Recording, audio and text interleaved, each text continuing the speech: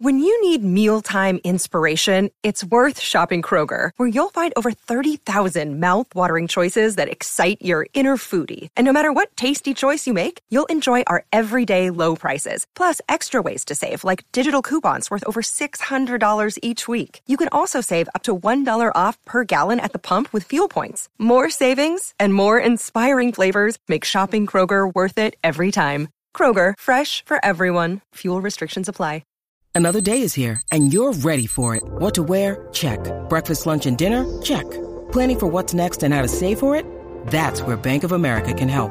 For your financial to-dos, Bank of America has experts ready to help get you closer to your goals. Get started at one of our local financial centers or 24/7 in our mobile banking app. Find a location near you at bankofamerica.com/talktous. What would you like the power to do?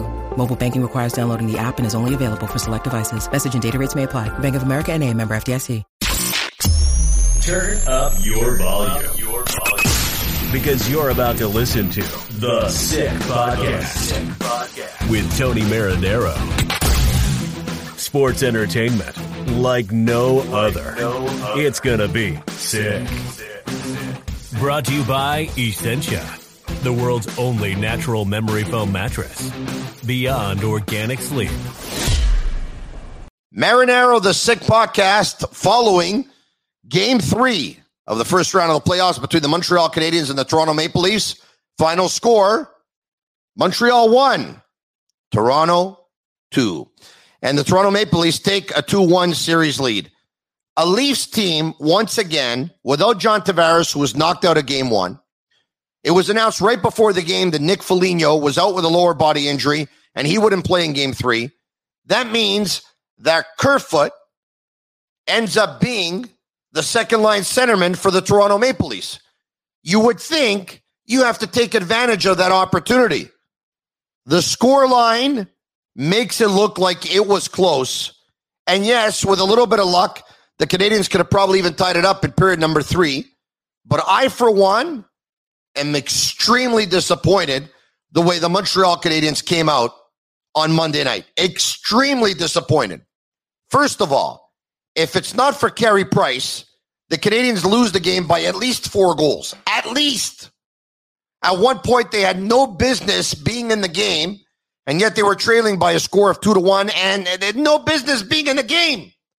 They should have been down 6-1 at that point, or 5-1. Anyway, their defensemen cannot make a pass stick to stick. If it's not Jeff Petrie, they have a real hard time of making a pass tape to tape. God-awful time. And this whole conservative approach in which they approach this hockey game, a game that saw Danault, center Lehkonen, and Josh Anderson to start the game. Suzuki with Yoel Armia and Cole Caulfield. Jesperi Kotkaniemi with Brendan Gallagher and Tyler Toffoli, and Paul Byron centering a fourth line with Thomas Tatar and with Corey Perry. And not much was happening. I mean, not much at all. It's a Sick Podcast. The show's brought to you by Essentia, the world's only natural memory foam mattress. Go to myessentia.com/sickpod and see why Essentia is the mattress of choice for many athletes, including over 25% of professional hockey players. Use code SICKPOD for a free pillow with your purchase. Essentia, beyond organic sleep. Speaking of pillows and speaking of sleep, I mean, the Canadiens put me to sleep tonight. I mean, there were no goals in period number 1. The shots on goal were 7-6 for Toronto. And a couple of minutes into the hockey game, the Montreal Canadiens went on the power play for 4 minutes when Alex Galchenyuk high-sticked Brendan Gallagher, who drew blood. And the Canadiens, they had nothing to show for that power play. The best scoring chance was a pass that went to Cole Caulfield on the right side. He rang one off the crossbar. Other than that, absolutely nothing to show for it. They go to period number 2. They find out that Artturi Lehkonen is not going to be able to play the rest of the game. He was knocked out in what appeared to be a shot to his head, but we'll find out a little bit more. But anyway, Lehkonen knocked out of the game. William Nylander with Alex Galchenyuk losing a very key faceoff. and Toronto gains possession of the puck. It ends up on Nylander's stick. He circles, he shoots, it redirects off of Ben Sherratt. It beats Carey Price. Beats Carey Price, who had been unbelievable up until that point. I mean, in period number one, Jason Spezza pretty much had an open net, and Carey Price came across and in desperation stuck out his stick. It's one of the best saves I've seen in the playoffs. So you know what? Credit to Price. I thought once again he was fantastic. The only reason why they were in the game. Nick Suzuki, the play goes from Tatar to Perry to Suzuki down the right side. He beats Jack Campbell with a far wrist shot, and it's tied at 1. What was it? A couple of minutes after that, Morgan Riley gets a pass from Mitch Marner. He comes in, he beats Carey Price up high, and the Toronto Maple Leafs take a 2-1 lead. You know what the shots on goal were in period number 2? It's embarrassing, though, eh? They were 20 shots for Toronto in the second, 8 shots for Montreal in the second. So after 2 periods of play, 27 shots for Toronto, 14 shots for the Montreal Canadiens. The Toronto Maple Leafs had doubled the Canadiens in shots. They had doubled the Canadiens in scoring chances. And once again, it was ugly. It was really, really ugly. The Canadiens were not moving their feet. At times, the Toronto Maple Leafs had the Canadiens pinned in their zone for a couple of minutes. At one point, it's like midway through the second period. Now, keep in mind, the Canadiens scored 2 goals in game number 1. They scored only 1 goal in game number 2. They got 1 goal in game number 3. And midway through the second period, they showed a stat. I think Cole Caulfield had played 2 minutes and 18 seconds. That's it. Why? Well, he's a young player and he doesn't have a lot of experience and he might make some mistakes. Give me a break. I cannot take this ultra conservative. And listen to me. It can't be that they have the wrong players all the time, right? Because how many players have come and gone through this organization in the last 8 or 9 years, right? They change players all the time. Pacioretty used to be here. Galchenyuk used to be here. Subban used to be here. Domi used to be here. Those guys are not here anymore. They went out to get Anderson. They went out to get Toffoli. These guys Toffoli's done nothing so far 3 games into the playoffs. Josh Anderson has 1 goal. The Canadiens only have 4 goals through 3 games. It can't be that it's the players all the time. They keep changing the players. It's their ultra-conservative mentality and approach. It's cautious. It's safe. It's don't take chances. Don't play the skilled guys. Don't double shift your best players. Don't play the offensive guys. Don't trust the young players. And, you know, I can't take it anymore.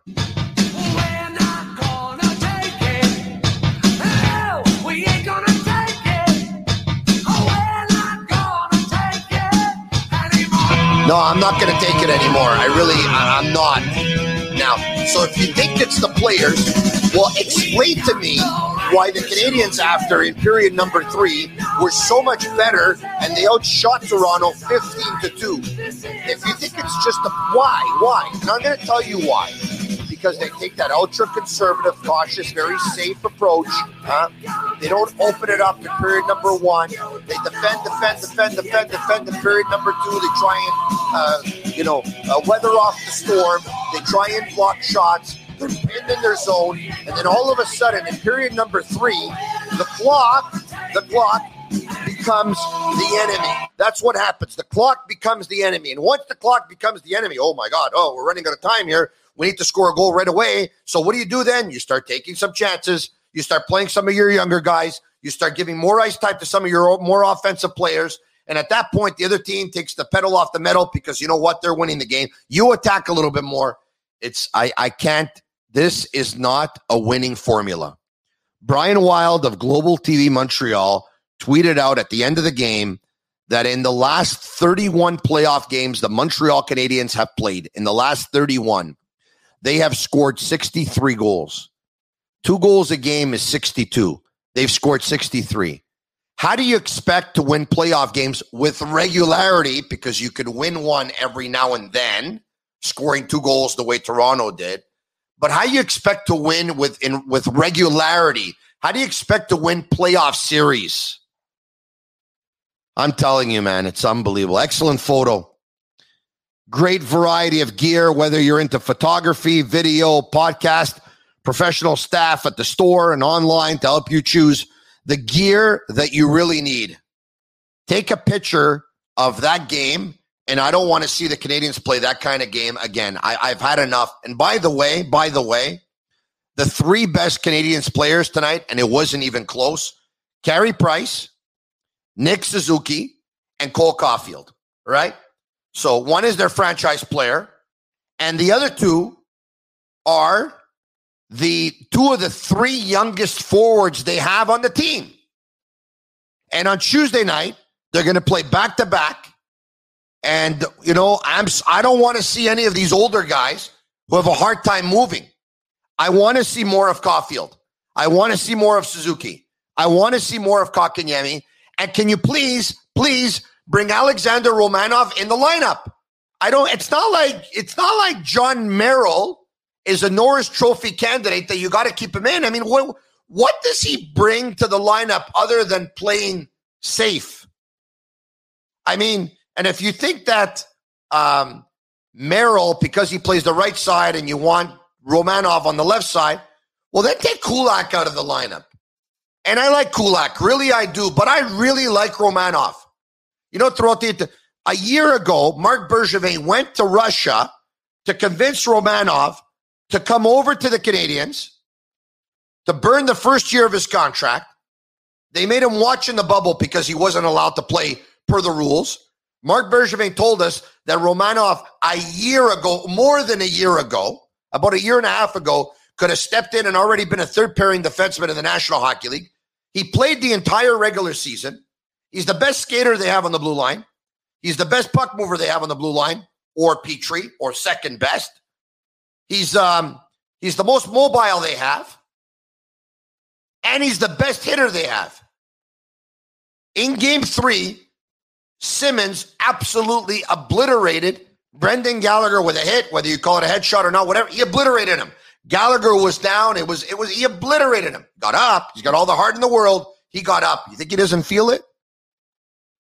In a series like this, where maybe your best bet, the way they're playing, is to try and physically take it to Toronto, wouldn't it make sense to put your defenseman, your player in the lineup that has the best timing on hits the hardest, has taken guys out earlier on in the season?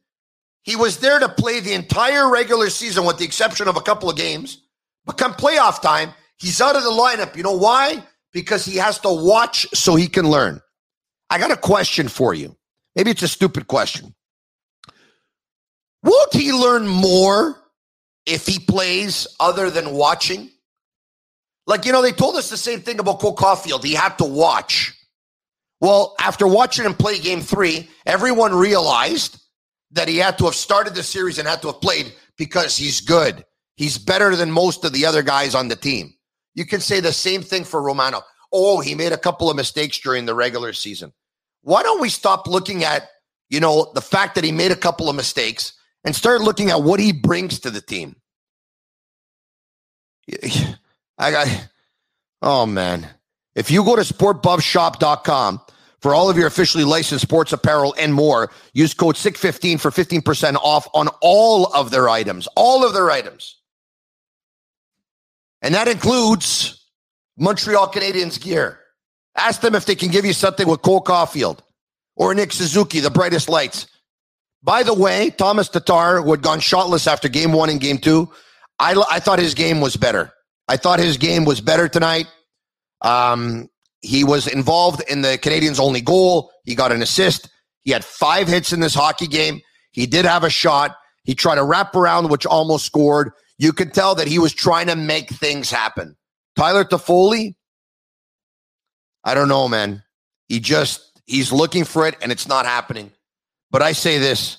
If he had his best chemistry with Suzuki, well, then why don't you put a line of Suzuki, Tyler Toffoli, and Cole Caulfield and put them together for Game 4? I mean, clearly it's not working. Try and get them going that way. Try and get the offensive guys more involved. It was a terrible night, by the way, for Phil Deneau. It was a terrible night. He got 8 up in the faceoff circle. especially versus Austin Matthews. It's a couple of games now that Austin Matthews is just absolutely killing him. Phil Deneau gave up on the back check on what led to be the game-winning goal in Game 2. He was awful for Game 3, absolutely awful. And I know that Austin Matthews didn't score, but still, Phil Deneau just was not very good at all. And this guy wants his money at the end of the season. He's not going to get it. He's not going to get it. And by the way, when you start asking for $5+ million, you need to generate offense. If you can't generate offense at that point, you're not worth $5+ million. I'm sorry. Anyway, who do you got for Game 4? It better be the Montreal Canadiens, and they better win Game 4.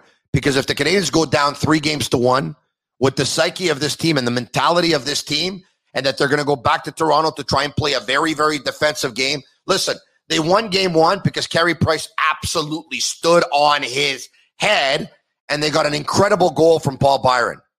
If it wasn't for Price, they'd be down 3-0.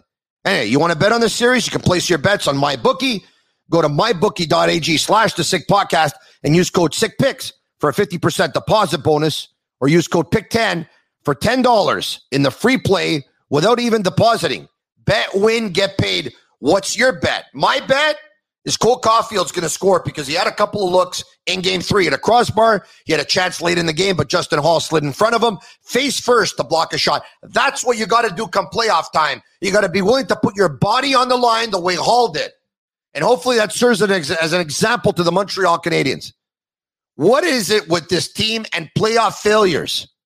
Marinero, you can listen to us on the Sick Podcast on YouTube and all podcast platforms. And you can check us out, the video version, of course, on Twitter, on Instagram, and on Facebook. Tell your friends about it. This podcast is sick. Until we do this again after Game 4, but for the next 24 hours, I'm not going to take it. We're not gonna take it. No, we ain't gonna take it. We're not gonna take it anymore.